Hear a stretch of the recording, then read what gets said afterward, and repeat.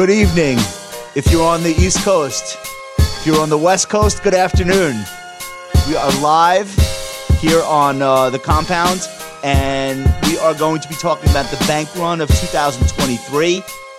We've got a special guest on here Extra special tonight. Extra special. Michael, tell us all about Samir before we get into the program, the actual content. Samir, you're on what do we call the Hawaiian coast? What does that refer to as?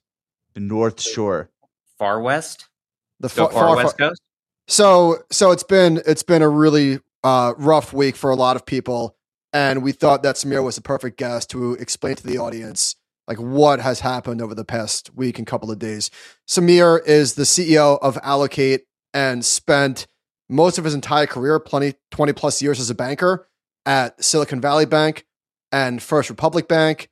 His family members that still work at the bank. So I can't even begin to imagine what it's been like for you. So why don't you tell us like what's happening? It's been a crazy week, and a lot of us in the industry have not slept. I don't think I've slept more than about 2 hours since Wednesday morning when some of the announcement came out. But yeah, I spent a long time at SVB. I started in Silicon Valley Bank back in the late 90s. I was actually lending to companies during the dot-com bubble. So went through a couple cycles there. Was there through 2012. Then joined First Republic Bank, which is another regional bank, in 2012, and spent 8 years there. And it's just been an incredibly crazy, chaotic, and it's been one of those things where I feel like I'm in a perpetual game of prisoner's dilemma, with what's happened with these bank runs. And so everything is pretty fluid. But of course, last week we had 3 regional banks fail: Silvergate, SVB, which is the big one, and then Signature was seized by the FDIC yesterday. So, crazy week. So I wanted to start with the prisoner's dilemma thing. I'm like one of the few people that don't have a strong opinion one way or the other. Like, I was reading all the tweets over the weekend, and of course there are some people like embarrassing themselves, but it's like whatever. It's like a primal scream a little bit. If you're in the middle of this, it's scary. I don't know which side I'm on, so I want to hear your perspective. Like, not that there has to be a side, but like some people are like, how could I not tell my portfolio companies to pull the money out? Like, we have a fiduciary responsibility to our fund investors, and that comes before my loyalty to a bank, where quite frankly, the people I talk to there might not even be there in a week. But this is about my career. I have to do, okay, I'm really sympathetic to that mentality. And then the other side of it is, look at these VCs who caused a run on their own systemically important bank. And what about the community? And what about the loyalty? And how could they do this? I'm also sympathetic to that because I'm on the outside of all this. That's what it looks like to me. These guys sparked and then encouraged a bank run. So, but I don't know, like, I'm torn. What side are you on, and what am I not thinking about?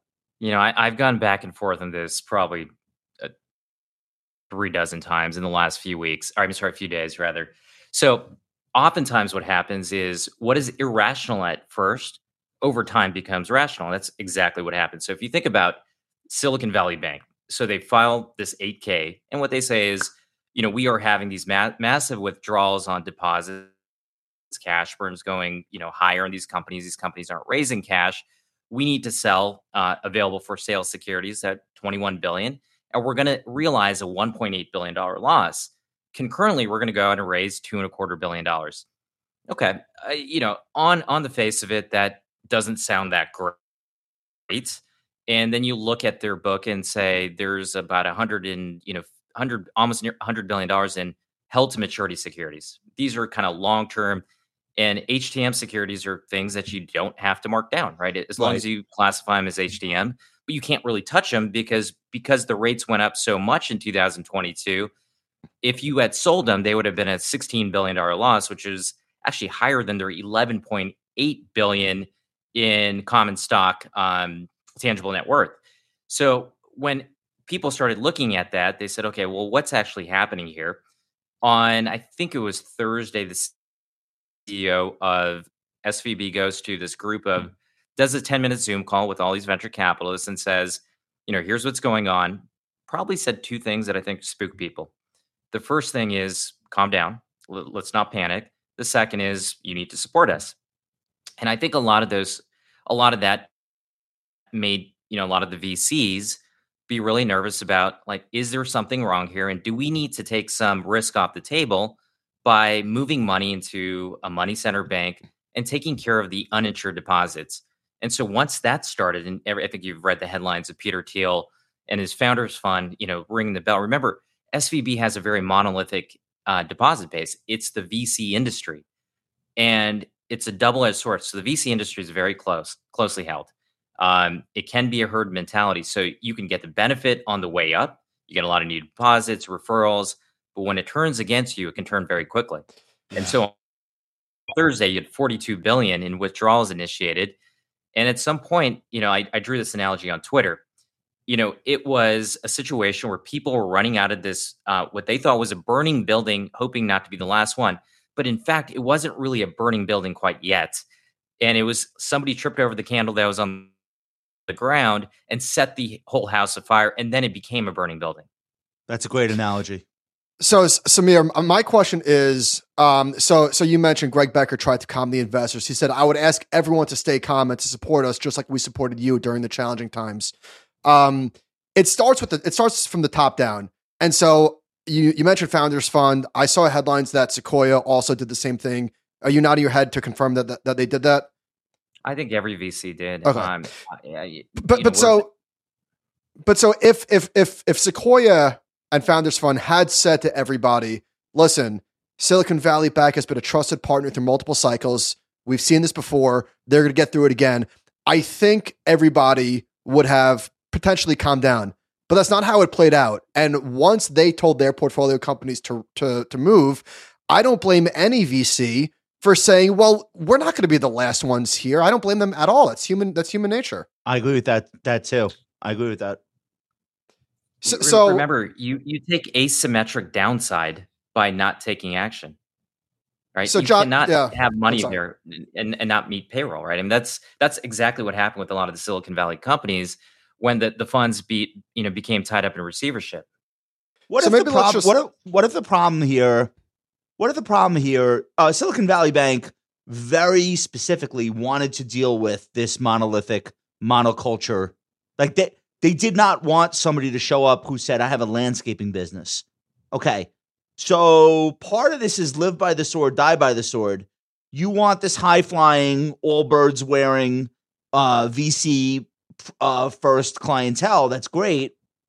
But like I seem to remember the regional banks in Texas struggling when oil prices collapsed in 2015, 2016. You know what they didn't have? That Silicon Valley Bank did have? They didn't have an entire culture of oil and gas CEOs on Twitter being dicks about it. Like, so you kind of like, you set up this bank that's going to be like the center of the universe for this one type of client. Well, unfortunately, this one type of client, there's like a little bit of debaggery that is endemic to the species. And, I kind of feel like their best customers were not great allies to them this week. So that's I don't know. But again, how do you blame them? They're trying to stay alive. So it's a tough situation. So I think you could place, if you wanted to, and it would be rational, to place blame on the first people that blew the horn and said, hey, we need to move all the money out, portfolio companies move. And by the way, it wasn't just Founders Fund.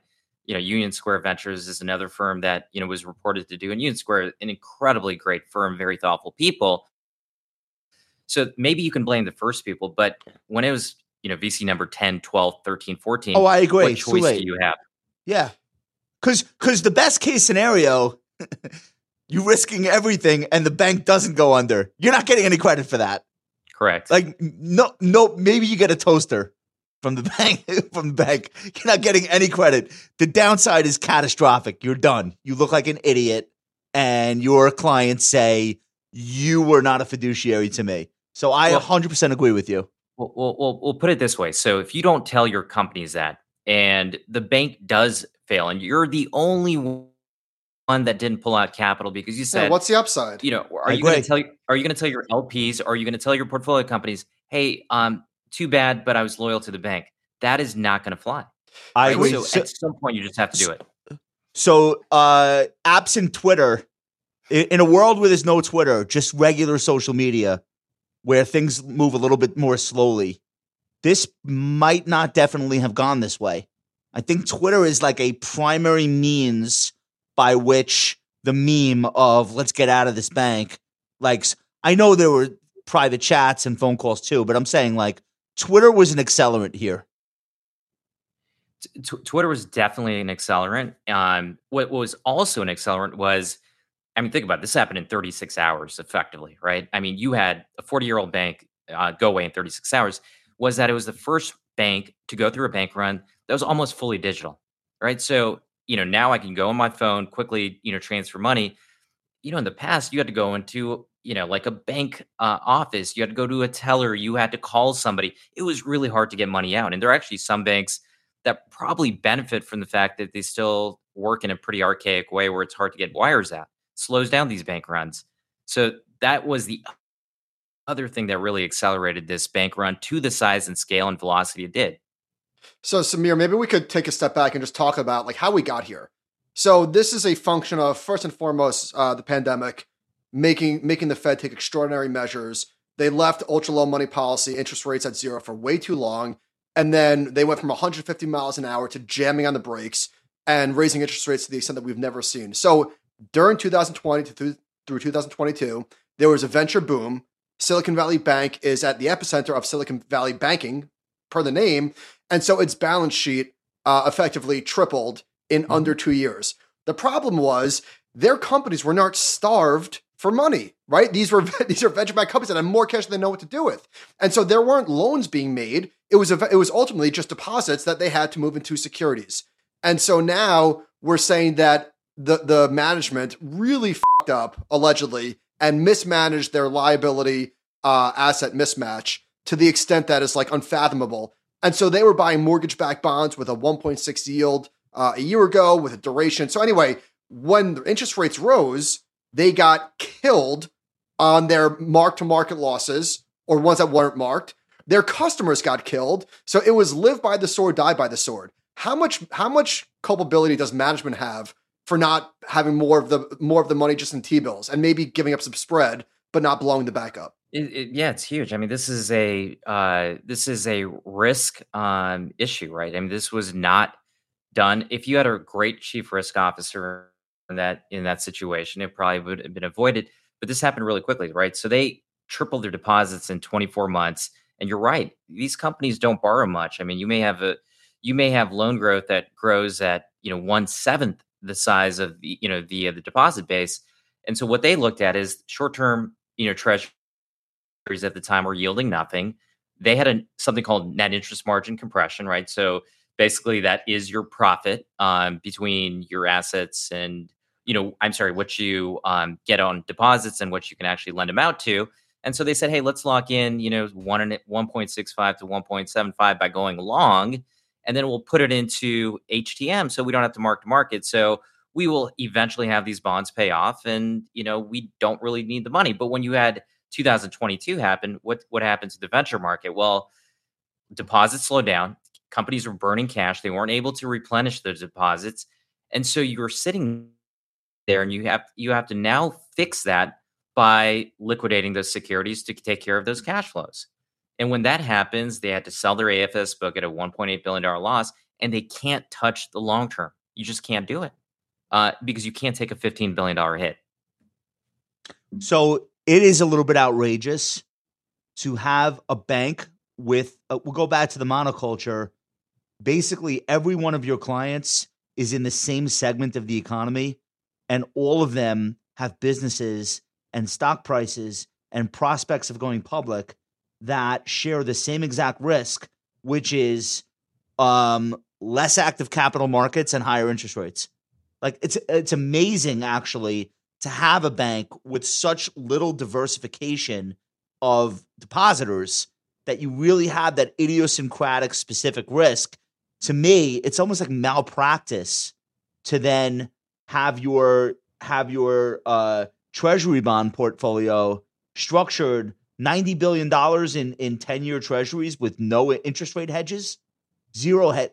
That's malpractice. I wouldn't go so far as to say it's criminal. It's obviously not criminal. It's just beyond stupid. I don't know. Like, I don't know. The people are like, get the regulators involved. It was treasury bonds. It's just mismanagement. Like, it's not like they were funneling money to off balance sheet. They weren't doing any of that. They just literally don't know what they're doing. That's a crazy story. So this was a classic case of duration mismatch, right? You had too long at a time where, rates were at an all-time low. And remember, we had 14 years of effectively zero to, low interest rates. I mean, it was March of 2008 to March of 2022. I wasn't in those years. I have no clue what the thought process was. I also have no clue in terms of why there wasn't some type of hedge. Because at some point you had to believe rates. Now, rates went up much, much quicker than anyone anticipated. So if you look at 22, I mean, you were at zero and then you basically close to 5%. And so that really killed the par value of those bonds. Can we talk about the government's response? So there's a lot of people who don't like handouts and don't like bailouts and don't like Silicon Valley tech bros that are, the billionaires. And I get all that. But I think the fundamental misunderstanding is that, first of all, the equity and the bonds are going to zero, right? So the ones that are being, quote unquote, bailed out are the depositors. And we can't live in a country where you're asking people to do forensic analysis on a bank account or on the viability and stability of a bank before they open it up. So I think that the government, between the FDIC, the Treasury, and the Fed, absolutely did the right thing. I understand why people are upset, but just talk about the reality of what potentially would have happened had they not stepped in. So what would have happened? This would have created a huge systemic issue. So the contagion to other regional banks, because there's now, the banking system is based on faith. And if you lose faith in the banking system, particularly with uninsured deposits, this is not just an SVB thing. And we've seen this, we'll talk about it later in this conversation. We've seen so many other regional banks drop. You've seen their stock prices drop 30, 40, 50, 60%. But yes, this is not a bailout, right? SVB is gone. This is not a going concern company. If the depositors didn't get their money, those companies would not meet payroll. This is not just a bunch of tech bros. These are people that are running companies that work for startups. It's the mom that works at a company who's drawing a really moderate salary, who is underwriting to upside of the company through stock that now may not be able to make her mortgage, right? So I think there's this fundamental misunderstanding that people think that this is a bailout. So this is just making the depositors whole. I think it's not a bailout. It's a better way to phrase it as a backstop of the depositors. Correct. And I think that everyone intellectually understands why that's preferable to having the stock price of every regional bank in the country go to zero and all the deposits up in the air and nobody trusting anyone. I think everybody gets, nobody is so crazy that they think that would have been better. Okay. Not true. There are people that want Lord of the Flies. Okay. Yes. Okay, fine. I think that's a very small minority of people, and they probably don't even mean it. Or they mean it until it affects them. I think most people, if you talk to a normal person, not on the internet, in your real life, you'd say, okay, there's no good choice because this went on too long. The Fed went crazy, too much inflation for too long, and then they tried to fix it all in 12 months, and no good options. Here are your two options. You do this thing that maybe sends the wrong message and maybe upsets some people because it seems like, the government is intervening and helping people that maybe you don't love because they're liberal or they're from California. Okay, that's one thing. The other version of that is nobody trusts anyone and we have literal financial meltdown. Most people off the internet would be like, all right, it sucks, but I guess they had to do that. But unfortunately, there's a third scenario.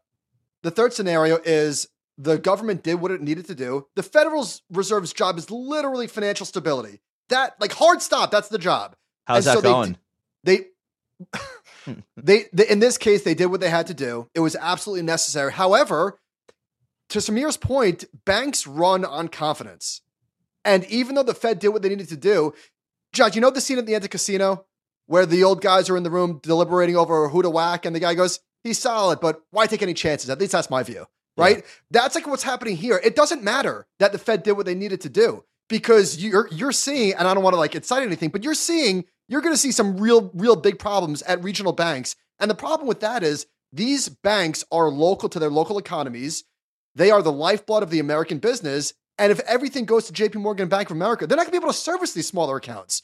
So this is a real big problem. It's a lot bigger than Silicon Valley Tech Bros. Yeah, I think we all agree. 100%. Again, 100%. You look at the stocks that were crashing today, they couldn't be further from Silicon Valley. Fifth Third Bank is not in Palo Alto. First Republic has tech clients, but they have more branches in New York. So and it's only Signature is New York. Deposits. Right. John, if you've got that chart of regional banks, so Danny Kirsch made a chart of, no, I'm sorry. It's like the scatter plot. If you can't find it, no big deal. But there we go. Beautiful. Thank you. So this is, on one axis is the S&P 500% change. On the other axis is KRE, the regional banks. The red circle with the yellow dot was Friday, which is pretty off the charts. The bright red dot on the bottom right is what we saw today. This is midday. So you saw the S&P 500 up 0.5%, and KRE, the regional banks, down 11%. This has never happened before. This is truly extraordinary and frankly pretty frightening. Yeah, I agree. And then I also wonder, like, just in terms of bringing this back to the market, the market was there was almost panic that the Fed is actually not only are they not going to raise by 50 or even 25 or maybe even pause, maybe they're going to cut. And so the stock market was, closed down, but was up today a little bit. Yeah, look.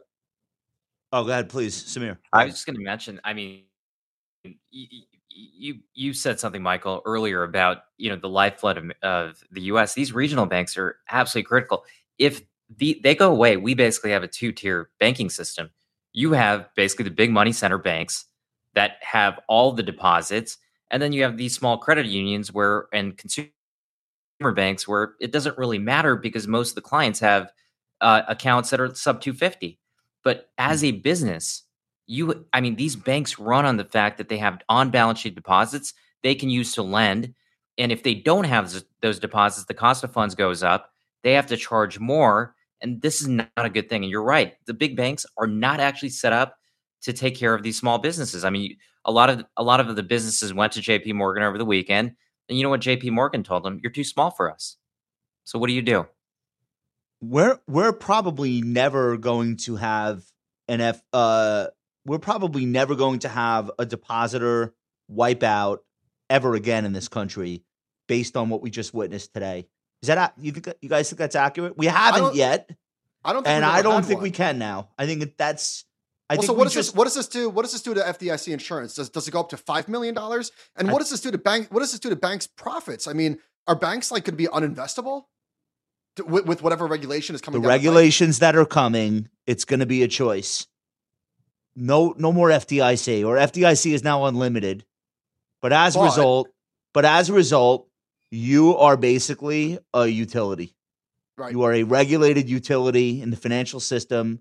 Love it or hate it. And if you're a shadow bank, or you're an app, or you're a fintech that wants to do lending, we wish you the best of luck. You are outside of the system. We will not vouch for you and enjoy the lawsuits. All right. So what does that do to the American economy in terms of our dynamism and willingness to lend and take chances? And Samir, what do you think this means? Like, what does this mean for the future of innovation and venture capital funding? Who's writing checks right now? So there's two things, right? So not having a player as SVB banked 50% of the startups in the US, right? And by the way, not just the US, the global.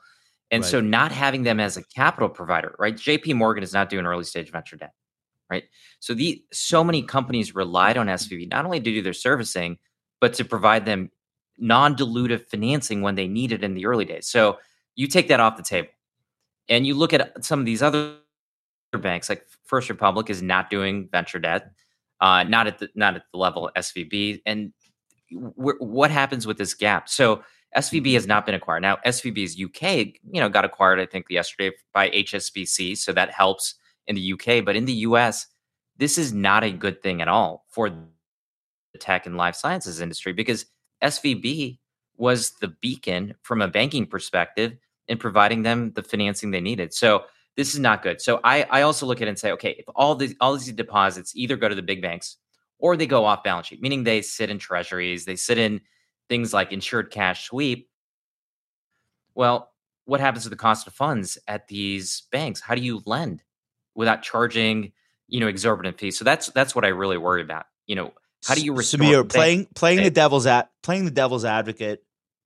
Wouldn't you agree that maybe there was an overabundance of bad ideas / get rich quick mentality founders getting funded in 2020 and 2021, and this is just the other side of that, and maybe it'll be a healthier funding environment if there is a lot of pain and like maybe there was just too much money available to too many people without enough due diligence or without enough care about reaching profitability. Like there's got to be some element of that it will be good to get out of the way and then maybe have the cream rise to the top. Is that at all possible? Yeah, 2020, 21 were crazy. Yeah, I agree. That's not like representative of most years. No, 21 was the most anomalous year. It was just crazy town, right? So you had, 10 trillion pumped into the system. Everybody was, there was no semblance of risk. No one thought they were taking any risk. And you had the ninth derivative of a grocery delivery company getting funded and raising like $100 million. That doesn't make any sense. In 2022 and even coming into 23, we've returned to sobriety, but that's from an equity standpoint. You still need somebody that can serve this market and eliminating someone like SVB as a lender is not a good thing. So yes, you're right. This is a much healthier environment, but it's not healthy for regional banks to fail, right? These are two different things. Right. I agree. Is there anyone you could think of off the top of your head that if they wanted to could step into that breach and do maybe not everything SVB did for the ecosystem, but did enough of the good things that the Valley gets back on its feet? Can you think of anyone? So fortunately, we're at a place now. There's many more sort of banks that focus on technology. When I started, it was SVB and it was like Imperial Bank or Comerica, which Comerica bought Imperial. Today, there's the folks like Comerica, there's the PacWest, there's the Bridge Banks or Western Alliance. All of these banks can take a little bit. JP Morgan at the mid to late stage, they're lending to those companies. The big banks are lending. There's venture debt firms. So there is, but remember, we're talking about a Grand Canyon size cap that SVB, that was a $60 billion loan book. Yeah. Do we think that there is value, just brand value to the name Silicon Valley Bank? Is there any chance that there's a buyer to restore some sort of confidence to the sector, or is it too late? So part of me is surprised that no one's bought them yet. I still think it's an incredibly attractive asset, especially at the discount that you'd pay today. So one thing to understand about SVB, and there was a bunch of VCs that came out publicly, I think it was like 100 VCs that said, if SVB is acquired by a strongly capitalized bank, we're going to move everything back, right? We are going to move everything back. As a big bank, that's a pretty attractive thing because those relationships are hard to replicate. The innovation industry is going to continue to grow. If you look at the next 10 years, hard to debate that technology and life sciences isn't going to be a big driver of GDP growth. It just is. It just is, right? So yes, I like part of me is like, why hasn't anybody bought it? Now there was I don't know if you guys saw this, but the FDIC apparently got a bid they rejected over the weekend. Don't know any, details about it or why. That was some Founders Fund. Oh, was that right? I think that was from DraftKings. Right. But, it's like, if they don't get bought in the next couple of days, like, I don't know what happens. It feels like it just gets, it just becomes a liquidation sale. one of the lessons that I think the FDIC, the Office of Thrift Supervision, some of these banking overseers hopefully took from the events of 2008 is that if you're going to do something, don't wait 2 weeks. Do it immediately. So if that means seizing a bank, seize the bank. If that means selling a bank, sell the bank. If that means distributing funds, just do it right this minute. And it seems like they have that lesson down. They are acting really quickly. And remember, we're talking about the government. Like, the government is not known for moving as quickly. Now, some would argue they should have moved 2 days earlier, blah, blah, blah. I don't know about any of that. The crisis really got underway Thursday night. And by Sunday, they had control of these banks. And they said, you're getting everything back if you're a depositor. And if you're not a depositor, you work there or you're an executive, don't count on anything. That was what I think most of America, both sides of the aisles, would have wanted to see happen. And they did it. I think they should get some credit for that. Not the Fed, like the actual people functioning in places like the FDIC. They kind of did the job. It's not nothing. No, I mean, look, the FDIC knew the gravity of the situation. They had to do what they had to do, right? I mean, Yeah. Doing what they did with Signature, doing what they did with SVB on Friday, they had to do it. And they understood like the repercussions of widespread bank runs. Now, yeah, you saw the thing yesterday with the $25 billion, fund that was set up for banks to be able to borrow. You can bring your treasury. You could bring your treasury bonds that you're down in. Let's say you have a 30% paper loss. You could bring those treasury bonds to this window, and there's $25 billion sitting there to take those bonds from you if you need the liquidity. Okay, right. So that's a little tarpy, I don't know, tarpy is the right word, but it's a loan, though. It's a loan. It's a loan, right? Well, can we just make the point that in contrast to 2008, and I'm not trying to say everything's fine because everything's not fine, but a gigantic difference is that the things that they were trying to sell off was toxic shit that was valueless. Right. This is treasuries. Here it's they treasuries. will mature. Right. So I'm sure people can make the nihilists can make the case that it's worse, that it was treasuries that caused this, but it's not toxic garbage. There are conspiracies going around that, a lot of this was really a hunt to hurt the crypto industry. And, Silvergate went down first, and that's why. And Signature had I believe that. Had this Signet unit. That like these banks, I know Silicon Valley Bank is much bigger than crypto, obviously. Yeah. The other two, one of them was all in crypto, and the other one was heavily crypto adjacent, let's just say, charitably. Are you hearing a lot of that kind of thing from people that, there's a reason why these banks went down and the other regionals didn't? Or is it just the obvious story that we all know about the treasuries? And it's as simple as that. Yeah, I mean, look, I've heard some of that, but SVB was, it was because they were in an extraordinary situation of having way too much in these HTM securities. They couldn't pull it. They had deposit withdrawals.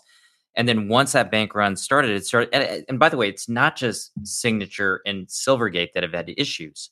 I mean, there's a reason someone like First Republic Bank had a $10 billion capital infusion from somebody like JP Morgan. Yeah. Right.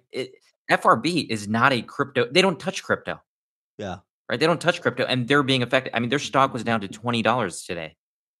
Yeah. $20. So in a twist of irony, I don't know if that's the right phrase here, but Barney Frank of Dodd-Frank is on the board of Signature. And he's killing it. He said, I think part of what happened was the regulators wanted to send a very strong anti-crypto message. We became the poster boy because there was no insolvency based on the fundamentals. Not knowing anything, I believe that Signature was taken out back and shot. If they were healthy, you could not have done. If they were a healthy bank, why not?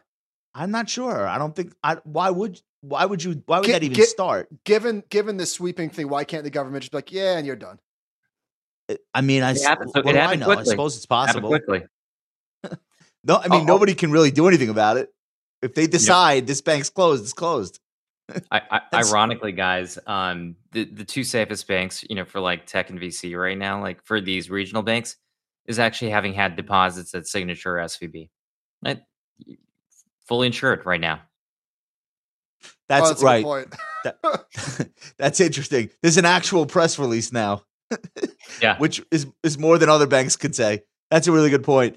All right, I want to close out by just getting your thoughts about, like, maybe, I don't know if you want to use innings or percentages, but like, how far do you think we are through to some sort of a resolution from a Silicon Valley perspective? Like, I feel like a bomb just went off and we're still in the aftermath. I feel like it's really early and we don't even know how much worse things might get for that ecosystem. But maybe I'm too pessimistic. What do you think? So we're what, today's Monday. I mean, this all started 5 days ago, right? This is really early. I think there are levels of stability. Samir, 1 minute we were all very happily celebrating International Women's Day, and then the next thing you knew, right? It's really, really recent. Well, can we agree? Like, banking will never be the same. This is it. There's a before and after. But I don't think all of that is bad, though, right? So, number one, I think every treasury function at these banks needs to be reevaluated. I think the governance. Remember, banks under 250 billion didn't have to have that same level of governance. The same, things like LCR, liquidity coverage ratios. I think that gets all re-looked at. But wait, Samir, this is part of the Dodd-Frank thing. So Dodd-Frank, it was over $50 billion. That was the threshold. It was. That's right. He had a proposal to raise it to 250, and Signature Bank was right on the line of 50. And so he said, like, this has nothing to do with Signature Bank. I propose whatever. That's going to get a closer look for sure.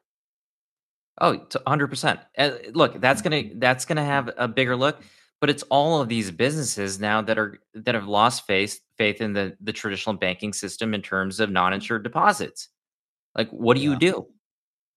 One interesting thing that could come of this is a more a status quo of people and companies having their money spread out at multiple institutions in a way that, maybe our grandparents were more likely to do than we are. But isn't that way too cumbersome and convoluted? How do you want to business we've that way? prioritized convenience over virtually everything. Will there be a bank that bundles other banks? Listen, unironically, listen. Well, hold on. I want to hear what Samir thinks about that. Can you picture a scenario where a founder, gets $5 million, let's say, for a round, and takes that and opens 5 bank accounts? Or is there no need for that now in the aftermath of what we just saw today?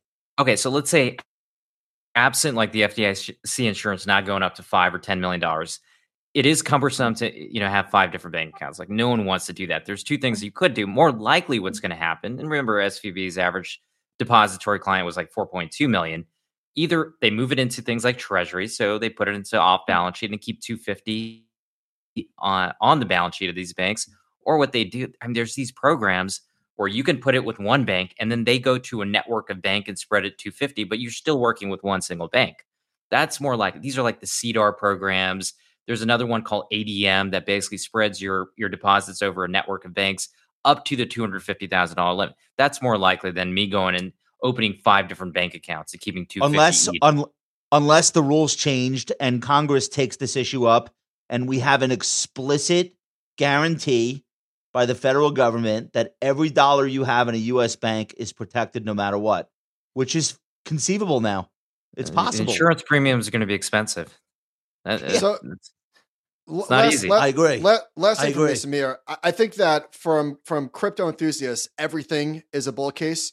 But I unironically believe that the perceived bull case, rightly or wrongly, for crypto, which is ripping today, like, is this going to be a watershed moment for adoption of crypto and DeFi and whatever? I'm seeing the laser eyes back. So if that's an indication of everything. Look, I mean, we are seeing people in the crypto world saying, look, I told you so. Decentralization. Who knows? I don't know. I'm not there. I'm not there yet. There are two reactions you could have this week. 2 groups of people. One reaction is, hello, JP Morgan. I'd like to open an account.